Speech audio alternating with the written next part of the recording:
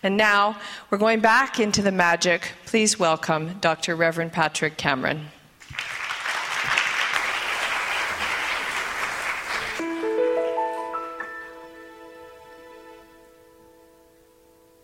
See, I don't have to go in the back and get a hug afterwards. I got it right there, so I'm good. It does cost extra. I know it does. Oh, welcome. And I'd like to invite you to sing a song, and we'll say a prayer. And if you'd like to stand while we do that, the words will be up on the screen behind me.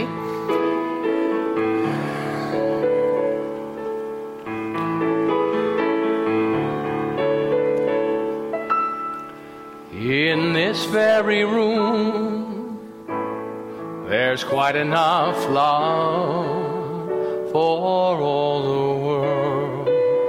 And in this very room, there's quite enough joy for all the world. And there's quite enough love and quite enough power to walk through our every fear. For Spirit,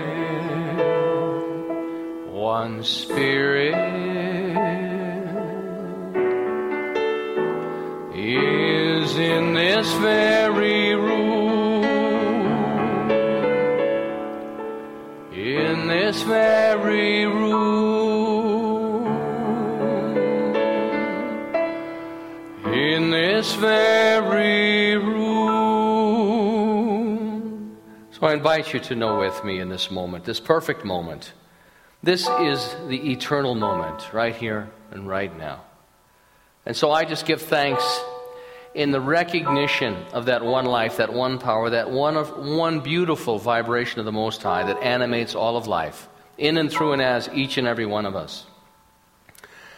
And I see it everywhere I look. There's not a spot where God is not. And I recognize that, and I declare my union with it.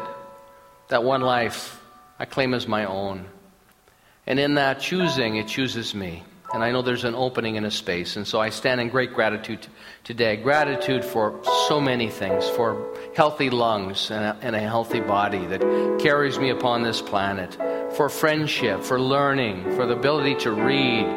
I thank all of the teachers that spent hours teaching me to read and to count and to multiply. All of those skills that I use every day. I am so grateful. So much to be grateful for. And as I express my gratitude for that which I appreciate, it appreciates.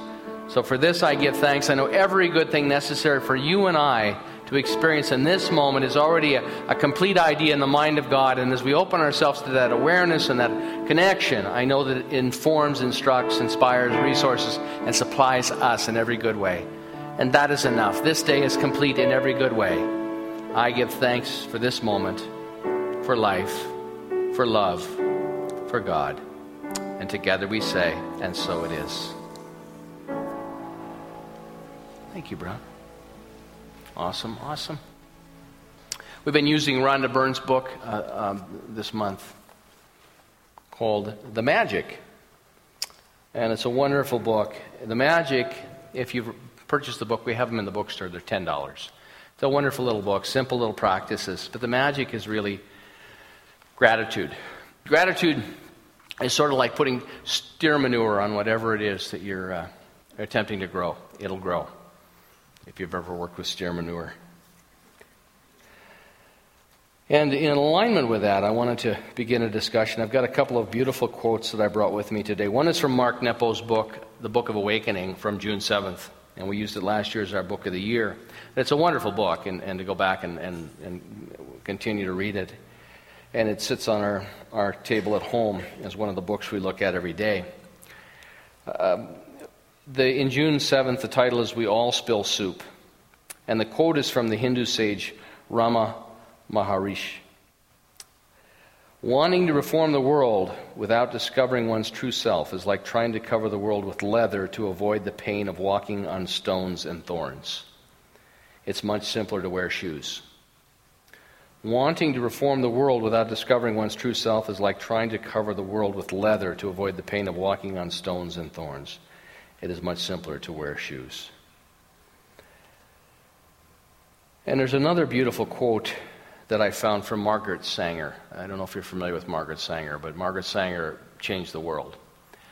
She was a woman at a very early age that realized she grew up in a family with a lot of children, and she became aware of, at the time when she was coming up and she was awakening in consciousness, she realized that for many, motherhood was a form of entrapment and slavery. And she wanted to change that. And so her mission and her cause throughout her life was to give birth to a new idea on the planet. And eventually she founded Planned Parenthood.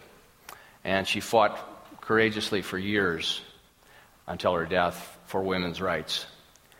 But one of the quotes that she said she was greatly influenced by when she was a young girl was this it's an old Indian proverb, East Indian proverb, which she said inspired me in the work of my adult life. She said the quote is, build thou beyond thyself, build thou beyond thyself. But first be sure that thou thyself be strong and healthy in body and mind. And then she continues, yes, to build, to work, to plan, to do something, not for yourself, not for your own benefit, but beyond thyself. And when this idea permeates the mind, you begin to think in terms of a future. And so she saw a world that was more compassionate and loving and understanding. And her vision statement was that people would choose to have children rather than just simply reproduce, that to have a child was a choice, and that children were wanted. I saw something that came across my emails this week about, in our culture, I didn't know this, and I had to check it because I thought it was just staggering, but 1 out of 3 young girls alive today will be a victim of some form of abuse, and 1 out of 6 young men. And I think it's indicative of people not being awake to life. I was shocked when I read that. And so I think it's important. I think the work that we do is not just to take our spirituality to the world. And as we crack open and as we become more and more aware of what the world looks like and to look, what we do is we direct our faith intentionally through affirmative prayer and through meditation, through contemplation and looking at our lives and the reflection. And our opportunity then is to take ourselves into the world in a new way, so that we are part of the new conversation, as Margaret Sanger said, and then we look to the future in a new way. And that's our opportunity. And for me, it's such an honor. I'm so grateful to be able to be part of this idea and this group, the group of cultural creatives that are on the planet right now that want the world to work for everyone. And where there's lack and limitation, to address it in some way, shape, or form. Where there's abuse going on, to realize, we don't do that anymore. When the guards came to take Jesus away in the Garden of Gethsemane, and I think it was Peter pulled out the sword and cut one of the soldiers' centurion's ears off, and supposedly the story goes that Jesus held his hand up, put the ear back on, and said, we don't do that here. We don't do that here. So the lessons are there, and it's for us to wake up to that. Mark Nepo, in his reading after this, and I think it's really important we talk about the magic in our lives and how we filter things, how we experience things. And I think this is a really key idea to address. What he says is everyone personalizes and projects. Every one of us personalizes and projects. We just do it. We're wired for it, and I'll expand on it and explain what he means by that. Personalizing is mistaking what happens in the world as always having to do with you. An extreme example would be when a child doesn't do her homework and learns the next day that the plane went down in Dallas. She somehow believes that she was responsible. You ever had those experiences where something happens and we feel responsible? It's called personalizing. I used to do it all the time when I was younger. A more common adult version of this, and less extreme, is when your partner comes home sullen and moody and you believe it's your fault. You don't even have the information yet, but you believe, I must have caused this. Done that one. Now, projecting is the reverse. It occurs when we place the thing that happened in us onto the world around us. So what's going on within us, and all of a sudden we project it out. And he gives examples of that. Often unknowingly we attribute our fears and frustrations to others. Rather than accept my own anger, I see you as angry. A generalization example would be that I'm afraid of dogs. I protect my children from dogs, and without asking how they feel about dogs, I keep them away from dogs too. A subtler example of this is when someone is crying and we say there's no need to be upset because we are uncomfortable with all the emotion. Or when we keep asking another person if they're okay when it is we who are not okay. And so we all do this. We can all take a deep breath and say, okay, I've done that. If there's anybody here who hasn't had an experience with that, let me know now. I'll write Mark Nepo and let him know. We don't all do this.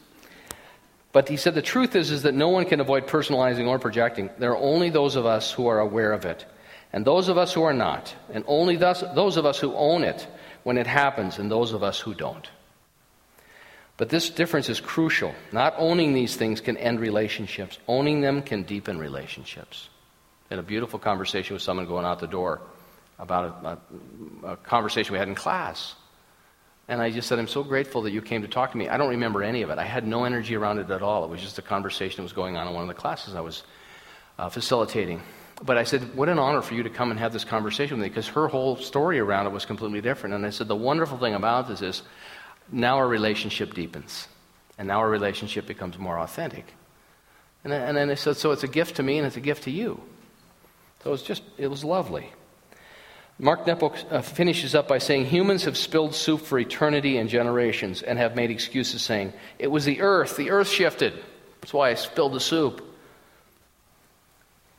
Or generations have secretly thought he meant to do it.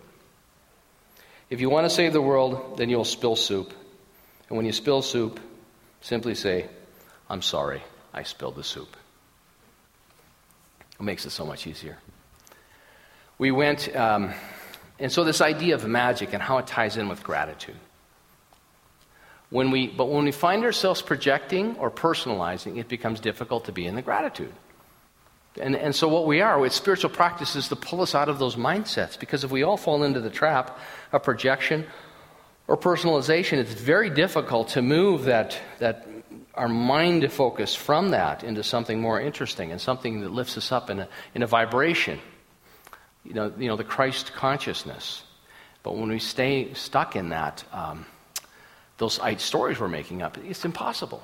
In this chapter on magical relationships, Rhonda Byrne suggests that we first of all, she starts out by saying, count your blessings. Make a list of 10 blessings. Write why you're grateful. And reread your list at the end of each blessing saying thank you.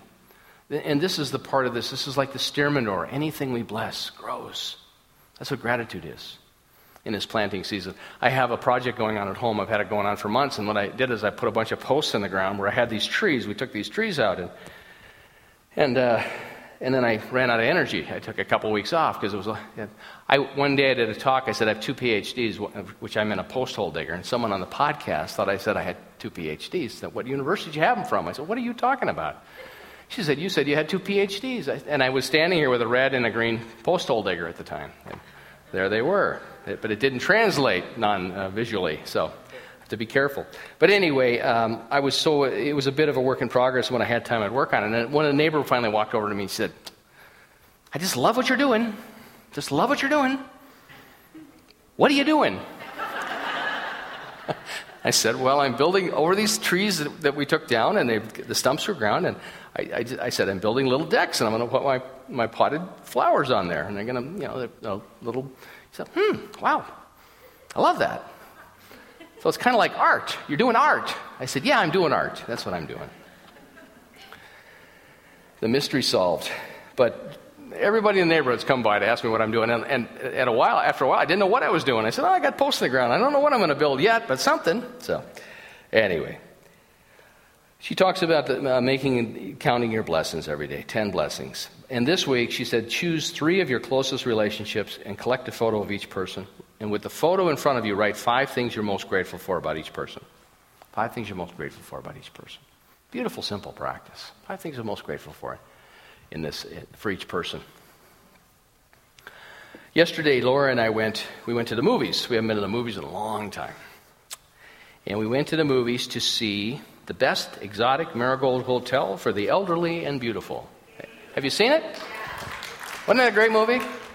I just thought that was so well done and so well written.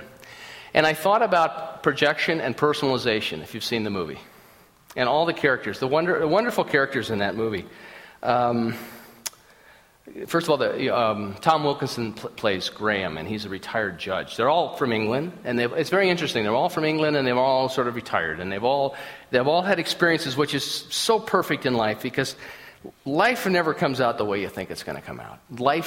Things happen, and so here are all these people that they come together, and a number of them chose to go to. So let me back up. They're all in England. They're all at a point where they want to retire.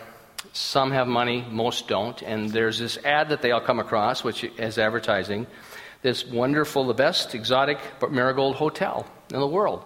And it's these beautiful pictures, and it shows that it's this beautiful temple and all this beauty. And so for a variety of reasons, they all travel together. They come together as a community. And they get there, and the hotel doesn't look anything like it does in the picture because it's been photoshopped. And the young man who runs it, his name is Sonny, who is the young man from Slumdog Millionaire. And he says, one of the ladies says, "You photoshopped this." And he said, "Well, you know what I say, everything is going to be all right in the end. And if things aren't all right, it means it isn't the end." And so they're quite startled to get there and see the conditions, but their interaction with it was just remarkable. Graham is a retired judge, and his issue was not wealth. His issue was he traveled there to find a long lost love. So it's a wonderful thing, and he knows that he wants to find this person. Wonderful part of the story, and I didn't talk about this the first service, so don't tell those guys if you see them later. But Graham, his character is gay. And so when Graham traveled he wanted to go back and find this young Indian boy that he fell in love with when they were young. And they had fallen asleep mistakenly. And when they awoke, the family discovered it. And his family was disgraced, and they had to move, and they lost everything, and he did nothing. So he carried with him for years and years and years this sorrow and sadness, and he wanted to make amends, and he wanted to reach out and connect with this person. So here's the story that he's making up. Here's the personalization that he's got going on in his life for 40 years. And every day he goes down to the records office, and he's putting in a request, and they ask him to put in a new request every day, even though it's the same request. He has to fill out the paperwork. Anyway, he finally finds this man he loved. And the man is happily married. This beautiful woman, and the woman knows all about the relationship. It was an arranged marriage, and it's just so beautiful when they meet and they hug. And he tells him, I've had a beautiful life. My life's been beautiful. There hasn't been any of the problems that you've thought were going on. And it's such an example of how we can have an experience, and then we start to create the story, and we start to personalize it in a way, and to carry it for 40 years. And all of that energy that went into the mourning and the sorrow and the sadness and that, the projection about what became of their lives because of this event, but none of it was true. But all the characters in this movie had such wonderful parts to play in it. It's just a wonderfully written and acted portrayal. And at one point, Graham is sitting with Jean. Now, Jean does not like being there at all. Jean will not go out of the hotel room. In fact, her activity for several days is to just simply sit in the hotel room and give names to all the cockroaches. And she said to Graham, who had lived in India as a young man, he was the retired judge and had this young man as his lover. And he said, "What do you find interesting here?" And he said, "Well, these people don't think life is a right. They think life is a privilege. And so they delight in everything." And so he said, "What I love is I love the colors, and I love the sunlight, and I love the smiles." But he embraced it. He embraced the culture. And he was so happy to go back. And Jean could never step into that. She was there with her husband, Doug. They had lost everything. They invested money with their daughter, and they lost everything. And so they were forced economically to do this. And she just could not. She couldn't open her heart to the experience.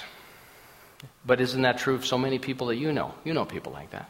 All those characters in that movie are us at some level. All of those are the potentials within me. Maggie, who goes there to have a hip replacement because it's much less costly, loves the idea of not spending so much on having a hip done, but cannot tolerate anyone that is not the same color as her.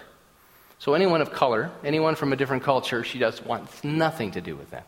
And so where does she go? She goes to India to have her hip replaced. And her whole life, and it's just wonderful to watch her heart crack open and for her to connect with people. And it's just a wonderful, wonderful example of what's possible to go from one entrenched position to something completely different. Just beautiful story. And Evelyn, who's portrayed by Judi Dench, and she's sort of the narrator through the whole thing. Such a wonderful actress. And she says, India is like life itself. It's what you bring to it. India is like life itself. It's what you bring to it. She said, India hits you like a wave, and if you resist it, you'll be knocked down. But if you dive into it, you'll be all right. Muriel in her wheelchair with the hip replacement, her eyes began to open to the beauty around her. And there's Norman. Norman's there. He's the aging Lothario. He's looking for his next female conquest. And isn't that true? Do you know anybody like that? We all know somebody like that. And then there's Madge. And Madge is there. She's looking for another husband. She has money. She's just looking for a husband. It's a story about the magic of relationships. How, our gardener here, Bruce, when he does the flowers, we get into the wonderful conversations. And he talks about Bruce doesn't have a car, so he takes the bus everywhere. And he tells me over and over and over again all the wonderful people he meets on the bus. I feel like getting on the bus and riding around with Bruce every day. He said, we always have these deep, he says, you wouldn't believe it, we have all these deep spiritual conversations. I said, well, do you think, Bruce, it might have something to do with you being spiritually deep? Well, maybe. Not to just cope. This story is the shift in perception and projection and personalization from coping to thriving. The light, the color, the smiles. And Judi Dench says something really powerful at the end. She said, the only failure is not trying. The only failure is not trying. Only failure is not trying. And success is how we deal with the disappointment. Because none of it ever turns out the way we plan. We teach an intentional faith. We teach about setting intention and moving in a certain direction, but it never unfolds exactly the way we plan. And as Maggie Smith says in the movie, it usually turns out a lot better. And I thought, what a powerful, powerful story of people coming together. So here's Bruce, gets on the bus every day, and he has a community he's riding with. Here's the people in this movie. They become a community. Here we are as a community. We have all these great people who have gone before us. There's people along the walls here that have changed the world. And I was reading the story of Margaret Sanger and what she went through to fight for the rights of a new idea, a bigger idea, around conscious parenting, loving conscious parenting, so that the child is welcomed in a way that's powerful and wonderful. And that's what we're called to with our teaching. And it's not just coming in and doing an affirmative prayer and demonstrating something. It's really about helping change the quality of life in every way, shape, and form, so that everyone can thrive and not just cope. But if we don't allow ourselves to connect with those ideas and connect with that love that we are, that Christ consciousness that lives and moves and has its way in us, it becomes very difficult. I was looking for something to share with you today, and I was pulled open my Science of Mind textbook. And in the back of this book by Dr. Ernest Holmes, he's over on the wall there. He's our founder, wonderful man, mystic, scholar, writer, self-educated. I think he made it to grade 9 back in the 1880s. He has some wonderful meditations for self-help in the book here. And in one on page 515, he calls it divine companionship. He said, I have an inner friend who walks and talks with me daily. He is not afar off, but is within me, a constant companion. I shall never become lonely, for my friend is always near. I have but to speak, and he answers. Before ever my lips spoke, he took me of his love. O my kind friend, how dear to me is thy presence. When we read that, and the back of this book is full of them. I don't know how many there are. I should count them one day, but just beautiful little phrases, one after another after another. Just beautiful. But all of this, and when we come together and the music captures us and we step out of that, our projections and our personalizations for a moment to connect with that higher vibration that is available to all of us, we're transformed and the world is transformed. It's a beautiful thing.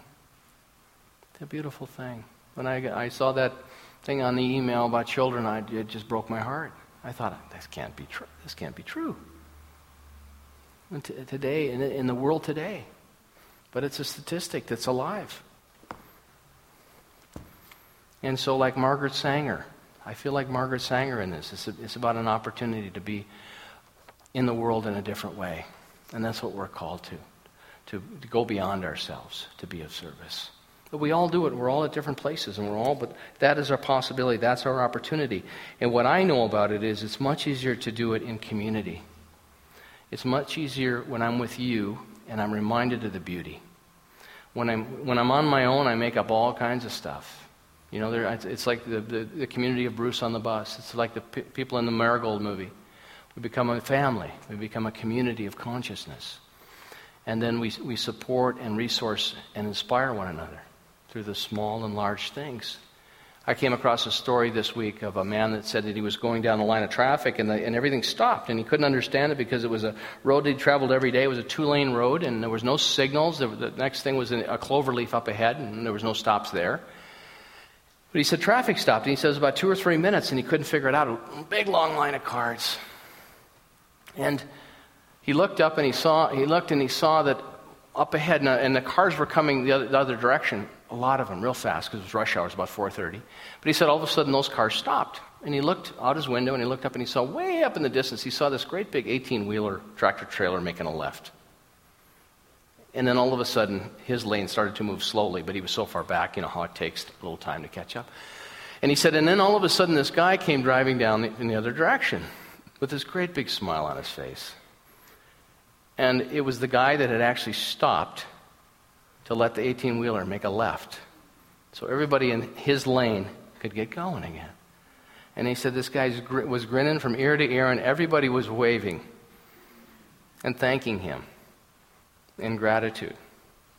But you know, sometimes it takes so little to connect at that level of gratitude and appreciation. You know, maybe as Mother Teresa said, we all cannot do great things, but we can do small things with great love. Sometimes to let the guy make the left in front of us that frees up everybody that's trapped is a wonderful blessing that allows somebody to get to a hospital or get somewhere where they need to be, to pick up their kids or to make an appointment or whatever it may be.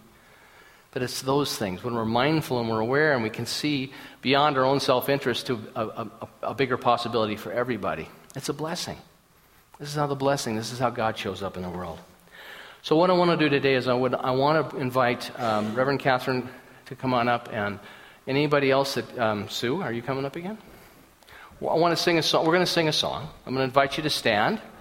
The words are going to go up on the screen. We haven't done this in a while, but this is a way for us to help one another turn left. It's called You Are the Face of God. And there's some hand movements. It's a mudra. So as you stand and you look at me, I'll do it as best I can, but you are the face of God. I hold you in my heart. You are a part of me. You are the face of God. You are the face of God. I hold you in my heart. You are my family. You are the face of God. Here we go. You are the face of God. I hold you in my heart. You are a part of me. You are the face of God. You are the face of God. I hold you in my heart. You are my family. You are the face of God. That's great. Now, turn across the aisle and look somebody in the eye and sing it to them. You are the face of God. I hold you in my heart. You are a part of me. You are the face of God. You are the face of God. I hold you in my heart. You are a part of me. You are the face of God. Beautiful, beautiful. Give your partner a hug.